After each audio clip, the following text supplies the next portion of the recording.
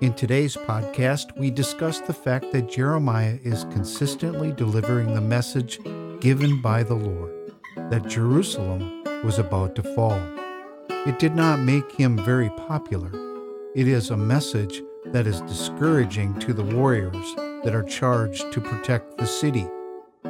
Jeremiah's message gives further weight to the charge that he is a traitor, ready to desert to the Babylonians, and he's urging everyone to surrender to the Babylonians. These are treasonous words to those who still believed that Yahweh would deliver the people and the city. Jeremiah's nightmare now gets worse. He's thrown into a cistern to die. Join Pastors Kirk, Sexton, and Bruce Johnson as we discuss the context, historical setting, and archeological nature of a cistern in Jeremiah's day. Welcome to the Full Day Podcast. I'm Pastor Kirk Sexton, and with me is my colleague and good friend, Pastor Bruce Johnson. Not a surprise at all to see you again, Kirk, here in our recording studios. Well, it's good to be with you, Bruce, and was a busy weekend here at the campus. Had the holiday house, and just a lot of activity. Yeah, a joyous time, I thought. Well, yeah. Also, we had a group in Mexico doing the Mexico mission trip. So. Right, we were getting intelligence on them, getting pictures they were sending of different things they were doing. So, great weekend. Yeah, and we had a great time in worship on Sunday, and you were in traditional, I was in contemporary, and I was really blessed by the music in contemporary. It was awesome. Well, great music in the traditional services as well. I know he had the kids ministry, singing, and that was nice. That was really nice. Yeah. I love it when they're in their orange shirts. Exactly. Well, we had a text, Jeremiah 38. I think it's got to be another one of those texts you don't hear preached very much. If only because of all of those strange Bible names at the very beginning of it. Yeah, maybe that's it. That would scare me off. That's why you're going to begin the reading of the text, because give me all the hard names. All the tough ones are in the beginning. Well, let's begin this reading. This is from Jeremiah 38, beginning at verse 1.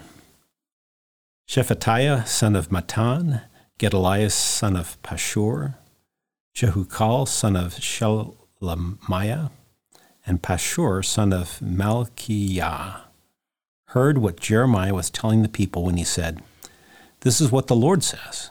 Whoever stays in this city will die by the sword, famine, or plague, but whoever goes over to the Babylonians will live. They will escape with their lives. They will live. And this is what the Lord says, the city will certainly be given into the hands of the army of the king of Babylon, who will capture it." Then the officials said to the king, "This man should be put to death. He is discouraging the soldiers who are left in the city, as well as all the people, by the things he is saying to them.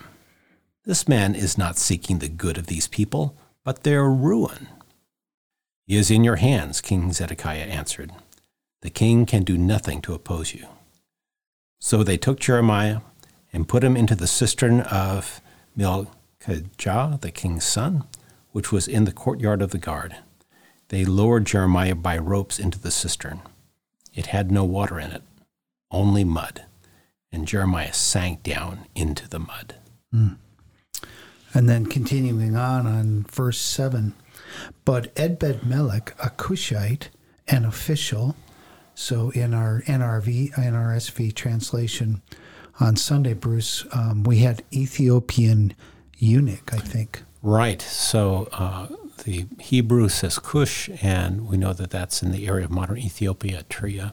So a lot of modern Bible translations will translate Ethiopian instead of Cush at that point. Mm-hmm. And the word eunuch here, we think of eunuch as somebody that has been castrated. A male has been castrated, but it really means more of an official. It's a word that has more than one meaning here. And that's why the NIV has, instead of Ethiopian eunuch, Cushite, and official in the royal palace, right? So he heard that they had put Jeremiah into the cistern. While the king was sitting in the Benjamin gate, Ebed-Melech went out of the palace and said to him, My lord, the king, these men have acted wickedly in all they have done to Jeremiah the prophet. They have thrown him into a cistern, where he will starve to death when there is no longer any bread in the city. Then the king commanded Ebed-melech the Cushite, take 30 men from here with you and lift Jeremiah the prophet out of the cistern before he dies. And that brings up another question I had for you, Bruce. So on Sunday we heard there were 3 men, but here in the NIV it says 30 men. Which is it? So in the Masoretic text of the Hebrew, it says 30. And then they have 1 or 2 other Bible manuscripts that say 3. So you have to make a choice. Well, what's the better reading? What's the original reading? Was it 3 or 30? So the NIV goes with the established reading of 30, and the New Revised Standard Version goes with a couple Bible manuscripts that say 3 instead of 30. But it's just the difference of 1 letter, a very small Hebrew letter between those 2. And you think that maybe 30 fits better in your mind because you would need maybe more men to make this happen. Yes. Remember, this cistern is in the palace of the guard. And so you have other soldiers around, and they're kind of saying, well, what are you doing? So you have to have a show of force like, no, this is what the king said was all right. Yeah, if there's going to be a rumble, it's better to have 30 men than 3. Yeah. Well, let me continue on verse 11. So Ebed-melech took the men with him and went to a room under the treasury in the palace. He took some old rags and worn-out clothes from there and let them down with ropes to Jeremiah in the cistern. Ebed-melech the Cushite said to Jeremiah, put these old rags and worn-out clothes under your arms to pad the ropes. Jeremiah did so, and they pulled him up with the ropes and lifted him out of the cistern. And Jeremiah remained in the courtyard of the guard. It's a nice detail talking about making sure he has rags so he can put them under his arms so that the strain on his underarms won't be too great as they lift him up. But there's a lot here. It makes you wonder, well, how did Jeremiah get to this point? What's going on in Jerusalem and in the kingdom of Judah before this time? So I thought you and I could go through kind of step by step. How do we get to this point? Throughout the reign of the last king of Jerusalem, last king of Judah, before the destruction of Jerusalem in 586, that was Zedekiah. And in his 11-year reign, different things happen that interact with the story of Jeremiah. But it's the last 3 years of his reign that are absolutely crucial. So why don't we, you and I go back and forth. We'll say, here's step 1. Or step A. All right. So step A is that Zedekiah becomes king. He's appointed by the king of Babylon, Nebuchadnezzar, after Nebuchadnezzar had deposed his predecessor, who was his nephew, Jehoiakim, with an N. So that's how he becomes king in the first place. Yeah, and there is this ongoing power struggle. You've got the great power of Babylon, but Egypt had been a power too. So Zedekiah finds himself between these 2 powers, and he's wondering, where should I place my loyalty? Because he's a smaller nation, a smaller kind of had been overrun for many years. Right, has a smaller army, smaller resources at his disposal. So he's really got to play his cards right. We'll call that power circle point B in this history, right? Yeah.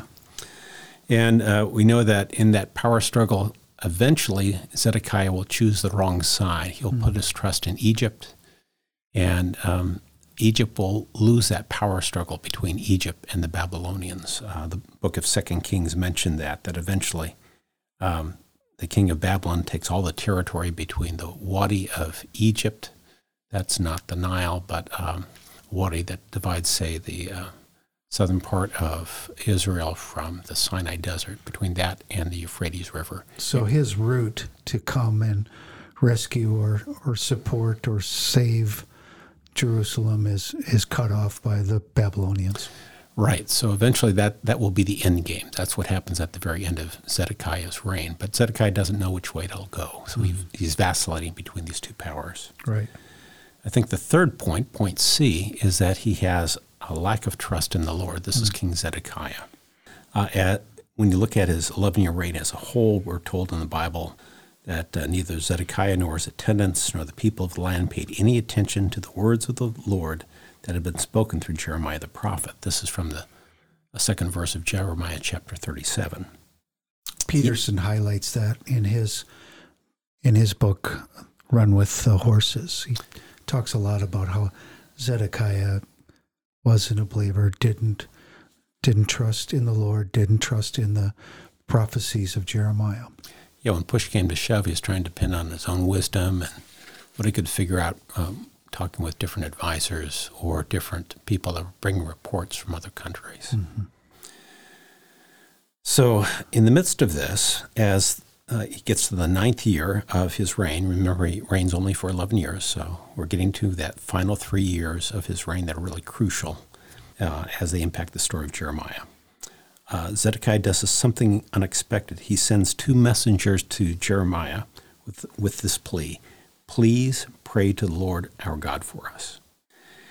And at that point, the army of Nebuchadnezzar, the Babylonian army, had already begun to march against Jerusalem. And eventually they would surround the city. They would besiege it. Mm-hmm. It's at that point that the Pharaoh, during that period, Pharaoh Necho II, he begins marching out of Egypt. And when the king of Babylon heard that they were marching, he retreats for a time from Jerusalem. Mm-hmm. Now, at that point, King Zedekiah could get the wrong idea. He could think, okay, I've backed the right horse. Backing Egypt is going to be fine. And so God, through Jeremiah, sends a message to the king. And you can see this in chapter 37 of Jeremiah, verses 7 through 10. This is what the Lord, the God of Israel, says. Tell the king of Judah, who sent you to inquire of me, Pharaoh's army, which has marched out to support you, will go back to its own land, to Egypt. Then the Babylonians will return and attack the city. They will capture it and burn it down. Mm. This is what the Lord says. Do not deceive yourselves thinking the Babylonians will surely leave us. They will not. Even if you were to defeat the entire Babylonian army that is attacking you and only wounded men were left in their tents, they would come out and burn the city down. So that's very definitive, isn't it? Well, and God has pronounced judgment, and it's going to happen. It's going to happen. So that's the word to the king of Jerusalem. Don't believe your eyes here. It's not going to happen. Not going to work. Nope. Mm-mm. Mm. Well, and then I guess point D is Jeremiah is arrested. Right, arrested the first time. So talk about that. So this is our first arrest. So remember he bought the land, and he's going to go out to his property, and he's going to go out through the Benjamin Gate, and there he's arrested by who? We're not sure. Some kind of, is it a temple guard? Is it a royal guard? Is it a guard of just that gate? Right, and it just says the captain of the guard. So we don't know which guard it was. It's kind of first question. It's the gate of Benjamin, so we know it's a gate on the northern side of the city because it's the gate that leads to the territory of Benjamin, which is to the north there. Yeah. So we know that, but what kind of guard, how much power or authority does he have? That's kind of difficult to point down or pin down. Put Jeremiah in a vaulted cell in a dungeon where he remained a long time, it says in 37:16. And then at some point, Jeremiah begins to wonder if Jeremiah has a word from the Lord. And I find or this... the king Zedekiah begins to wonder. Zedekiah, wonders, if Jeremiah might have some information. Yeah, maybe he has some wisdom, and we got him in a dungeon. Maybe that's not good for the kingdom to have him down there. Right. So he goes and finds Jeremiah, and he says, "Is there any word from the Lord?" And then Jeremiah says, "Yes." And he says, "You will be delivered into the hands of the king of Babylon." A consistent message from Jeremiah. Yes. And then Jeremiah asks, "Why is he being imprisoned? The dungeon will soon take his life if the king does nothing." So the king changes his conditions of his confinement, and he gave orders that Jeremiah be placed in the courtyard of the guard, and he's given a loaf of bread from the street of the bakers for each day until the bread in the city was gone. So Jeremiah remained in the courtyard of the guard. That's 37:21. And that will become Jeremiah's new home, the courtyard of the guard. So again, it's the captain of the guard that arrests him. Is it the same courtyard of that same guard that he's in? We're not quite sure, but let's just say that maybe it is. It's the guard that's really attached to protecting the king and the royal family. Mm-hmm. That's the guard that arrests Jeremiah, and he's pulled out of the dungeon, but he's put in the courtyard of the guard. So it's got to be kind of a tense environment for Jeremiah to be in there. Right. It's like being under house arrest. I mean, doesn't seem like he's chained or anything, but he obviously can't leave that courtyard either. And what's dangerous for Jeremiah at this point, we'll call this point E, is that Zedekiah the king seems to wash his hands of Jeremiah. Mm-hmm. He becomes less and less active. Right before this, he had secretly wanted to know from Jeremiah, so what's the deal? What do I need to know? And Jeremiah says, well, the city's going to fall. And knowing that, the king says, I can't get any good news out of this guy. We'll just put him in the courtyard, but yeah. And then he goes back to trying to figure out what does he need to know about what's going on in Egypt, what's going on with the Babylonians. And he becomes involved in that kind of military strategy for the remainder of his reign as king. So now we have point F. Jeremiah is now thrown into a cistern. So there's these 4 men that go to the king. With the strange-sounding names. Yes, and they have had it with him. He continues to do this. It's not good for our soldiers. It's not good for our community. It's not good for spirits of the men, basically, right? That he's a downer. Yes, we need all the help we can get, and he's getting the people that are guarding the city to give up. And then Zedekiah just says, well, he's in your hands. Do what you want with him, basically. And he says, I won't oppose you. And they throw him into this cistern. And we were talking about the being under siege. The cistern is probably void of a lot of water because they've had to use that water. Exactly. A cistern is not fresh water. Fresh water you get from a spring or a well. So a cistern is not fresh water, but it's like runoff rainwater that you've collected. You've arranged some channels and whatnot. They direct the water into a certain hole in the ground that you've dug. And if you dig a big hole, you can store a lot of rainwater in that. Mm-hmm. So that's the situation. So it's kind of empty. They put him in this cistern, and this Malchijah, the king's son, which was in the courtyard of the guard, they lowered Jeremiah by ropes into the cistern. It had no water in it, only mud, and Jeremiah sunk down into the mud. That doesn't sound very pleasant at all, does it? I was asking you about the how cold is it down in one of those cisterns, and then you kind of shocked me by saying you've swam in cisterns. I've swum in cisterns in Jerusalem, yes. I think this was in January, so not the greatest time in the year to swim in a cistern in Jerusalem, but I did a cistern, one of the twin cisterns under the Echo Homo convent of the Sisters of Zion, a Roman Catholic community in Jerusalem. And they gave us permission to swim in these cisterns as we tried to explore a tunnel that led from the cisterns to the Temple Mount, which has now been excavated. You can walk it pretty easily. But when I was there, you could not. So we're trying to figure out where do these cisterns go. And it's pretty cold. It's like jumping into a pool in Scottsdale, an unheated pool in January. Here, it's like, it's pretty cold. I know this is maybe a difficult question, but what motivated you to go swimming in this cold, cold water? It was discovery, the chance for archeological discovery, of course. Okay. All right. So Jeremiah has sunk in the mud, but this other official, this Ebed-Melech, comes and rescues Jeremiah.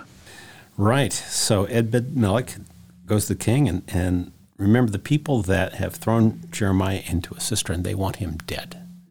And Ebed-Melech makes the case, we are not going to let this prophet die there. We've got to get him out. And so the king says, okay, send you with 30 men in the New Revised Standard Version, in the New Revised Standard Version says 3 men, but in the New International Version says 30 men. But take a posse with you. Take backup. Go get him. He pauses. He gets rags so that Jeremiah won't be hurt in this rescue process. They lower down the rags in a rope. He puts the rags under his arms, then the rope, and he's pulled up to safety. And then we're told that afterwards, Jeremiah returns to the courtyard of the guard. That's where he is when the city falls. Now, there's a little bit more in chapter 39 about Ebed-Melech, and there's this prophecy that Jeremiah gives about Ebed-Melech. This is from Jeremiah 39, beginning at verse 15. While Jeremiah had been confined to the courtyard of the guard, the word of the Lord came to him. Go and tell Ebed-Melech the Cushite, this is what the Lord Almighty, the God of Israel, says. I'm about to fulfill my words against the city, words concerning disaster, not prosperity. That time they will be fulfilled before your eyes. But I will rescue you on that day, declares the Lord, and you will not be given into the hands of those you fear. I will save you, and you will not fall by the sword, but will escape with your life, because you trusted in me, declares the Lord. So it's a nice bookend to what we know about this Ethiopian official, this Cushite official, that his kindness to Jeremiah and his boldness to rescue him changed his life forever. He was not killed when Jerusalem fell. He did not fall to the sword. So a life-changing act of kindness. Yeah. So that brings up a good question. What do we know about this Ebed-Melech? We do not know very much about him at all. We don't even know his name. Ebed-Melech is not a name, it's a title. It means servant of the king.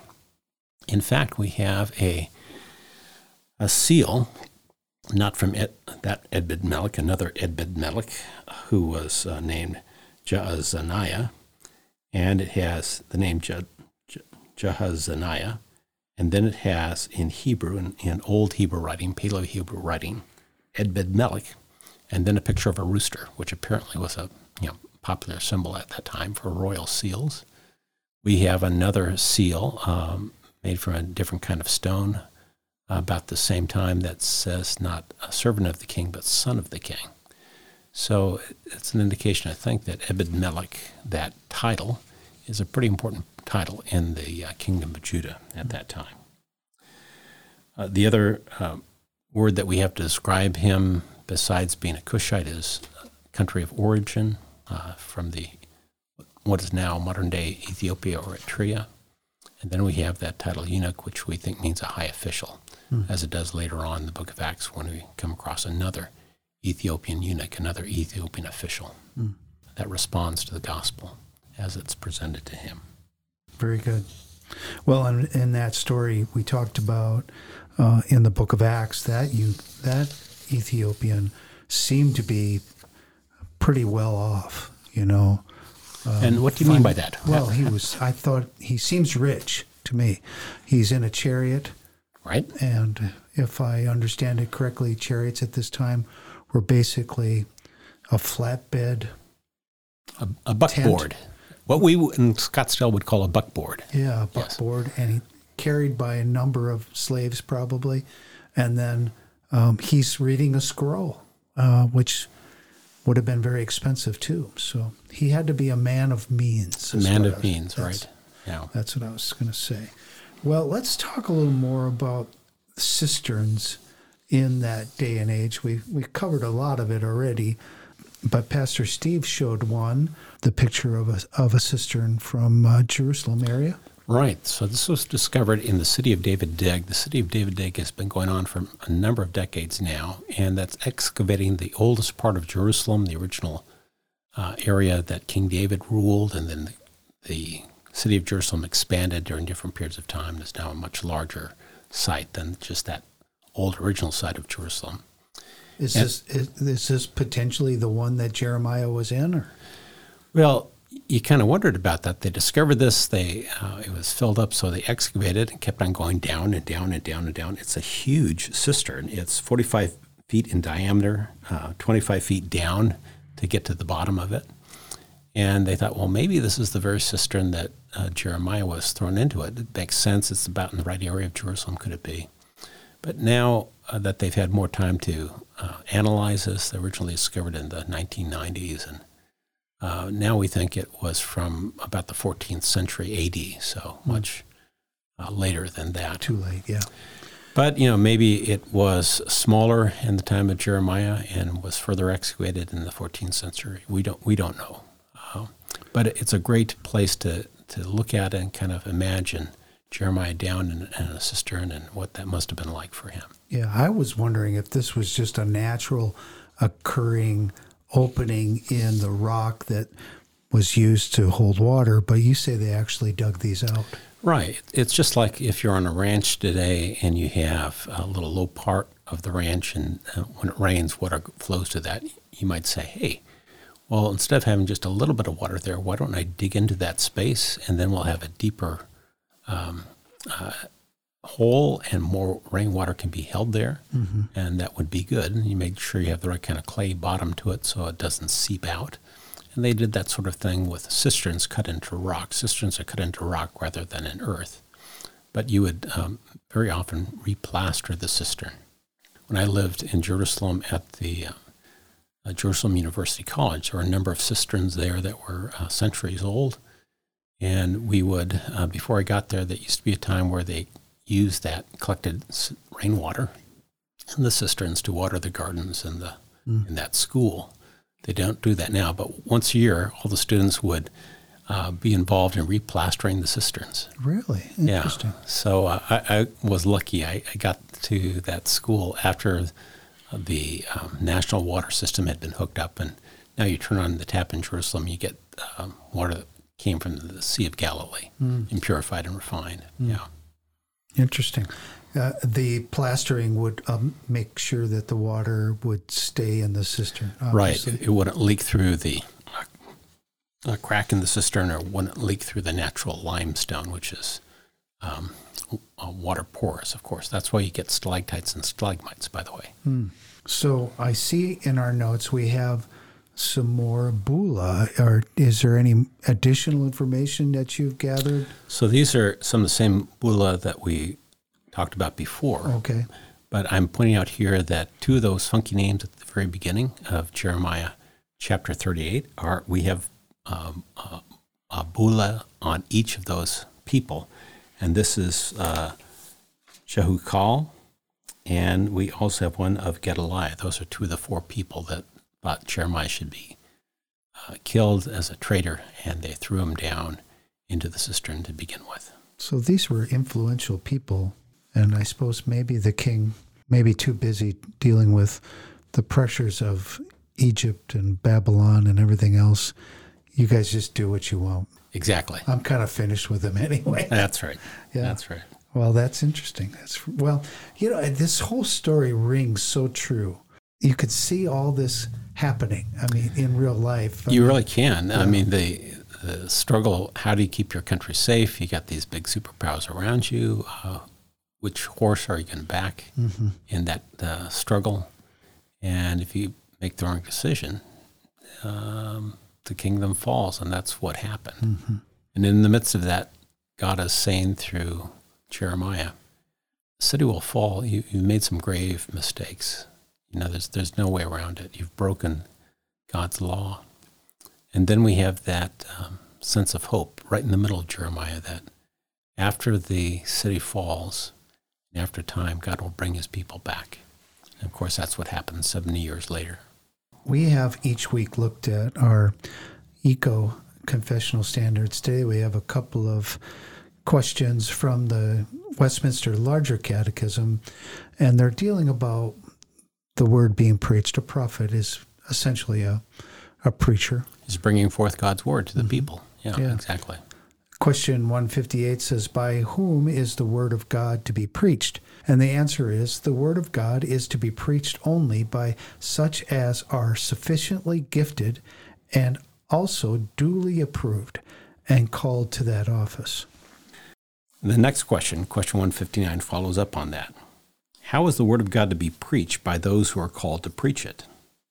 And the answer given, they that are called to labor in the ministry of the word are to preach sound doctrine, diligently, in season and out of season, plainly, not in the enticing word of human wisdom, but in demonstration of the Spirit and of power, faithfully, making known the whole counsel of God, wisely, applying themselves to the necessities and capacities of the hearers, zealously, with fervent love to God and the souls of his people, sincerely, aiming at his glory and their conversion, edification, and salvation. That's a tall order. It is a tall order, but it really puts very high the sense of when you're speaking as a leader of God's people and you're saying, here's what God is trying to say to us, you really need to take that seriously and do it well to the best of your ability with God's help. And then question 160 says, what is required of those that hear the word preached? It is required of those that hear the word preached that they attend upon it with diligence, preparation, and prayer. Examine what they hear by the Scriptures. Receive the truth with faith, love, meekness, and readiness of mind as the Word of God. Meditate and confer with others about it. Hide it in their hearts and bring forth the fruit of it in their lives. And that's what we are doing with our life groups, trying to make sure that we do these things as hearers of the Word. That's why we're doing this podcast. It's why we have our midweek study groups. Yeah, because we want to be able to apply the Word of God to our lives each day. And we want the encouragement and help of other Christians as we do that. And we want to be an encouragement to fellow believers. Exactly. Well, each week we've had the C.S. Lewis quote of the week. And what do you have for us this week, Bruce? So I have a quote from the last year of C.S. Lewis's life. He was interviewed by a member of the Billy Graham Association. And it's very interesting, C.S. Lewis's view of the church and the fact that there were both good preachers and not so good preachers, in the sense of people that were not trying to be faithful in a serious way to God's Word. So the question is posed to C.S. Lewis, how do you feel then about the modern culture being de-Christianized? And he answers, I cannot speak to the political aspects of the question, but I have some definite views about the de-Christianizing of the church. I believe that there are many accommodating preachers and too many practitioners in the church who are not believers. Jesus did not say, go into all the world and tell the world that it is quite all right. The gospel is something completely different. In fact, it is directly opposed to the world. The case against Christianity is made out in the world is quite strong. Every war, every shipwreck, every cancer case, every calamity contributes to making a prima facie case against Christianity. It is not easy to be a believer in the face of this surface evidence. It calls for a strong faith in Jesus Christ. I never thought of it that way, but it is, the objections we get to Christianity is kind of summed up here. How can a God that does this, allows this, that kind of stuff, And so ultimately we can't depend on our own cleverness to answer those kind of objections. We really have to be in step with God and committed to the Lord ourselves and committed to the fact that God will help us as we seek to tell others about his love and grace in Jesus Christ. Well, for our Reformed quote, I'm going to take something out of Eugene Peterson's Run with the Horses. Our companion book for the series. Yeah, many of our people are reading this, so I thought this was a good little quote. He says, Jeremiah was never popular. He was never surrounded with applause, but he was not friendless. In fact, Jeremiah was extremely fortunate in his friends. 20 years or so earlier, under King Jehoiakim, Jeremiah was almost murdered, but Ahikam ben Shaphan intervened and saved him. That's from Jeremiah 26:24. Baruch was his disciple and secretary, loyal and faithful, sticking with him through difficult times to the very end. And then Ebed-Melech, the Ethiopian eunuch, came to his aid. One friend in a lifetime is much, wrote Henry Adams. Two are many. Three are hardly possible. And then Peterson says Jeremiah had three. He did indeed. So it's something for us to remember when we feel like we're all alone, that we're probably not. Probably God has given us people who will stand with us and beside us. Bruce, would you pray for us? Love to. Let's pray. Lord God, we thank you again for the example of your servant Jeremiah and his faithfulness to you in very troubling times and troubling circumstances. We pray for resiliency in our own faith, that we would not trust in our own wisdom or our own cleverness, our own power, but that we'd put our trust fully in you, your goodness, your wisdom, your power, the fact that you rule and overrule all things. And Lord, we thank you for your grace. You haven't just left us to deal with the consequences of our own mistakes. You give us grace, you love us, you welcome us into your family.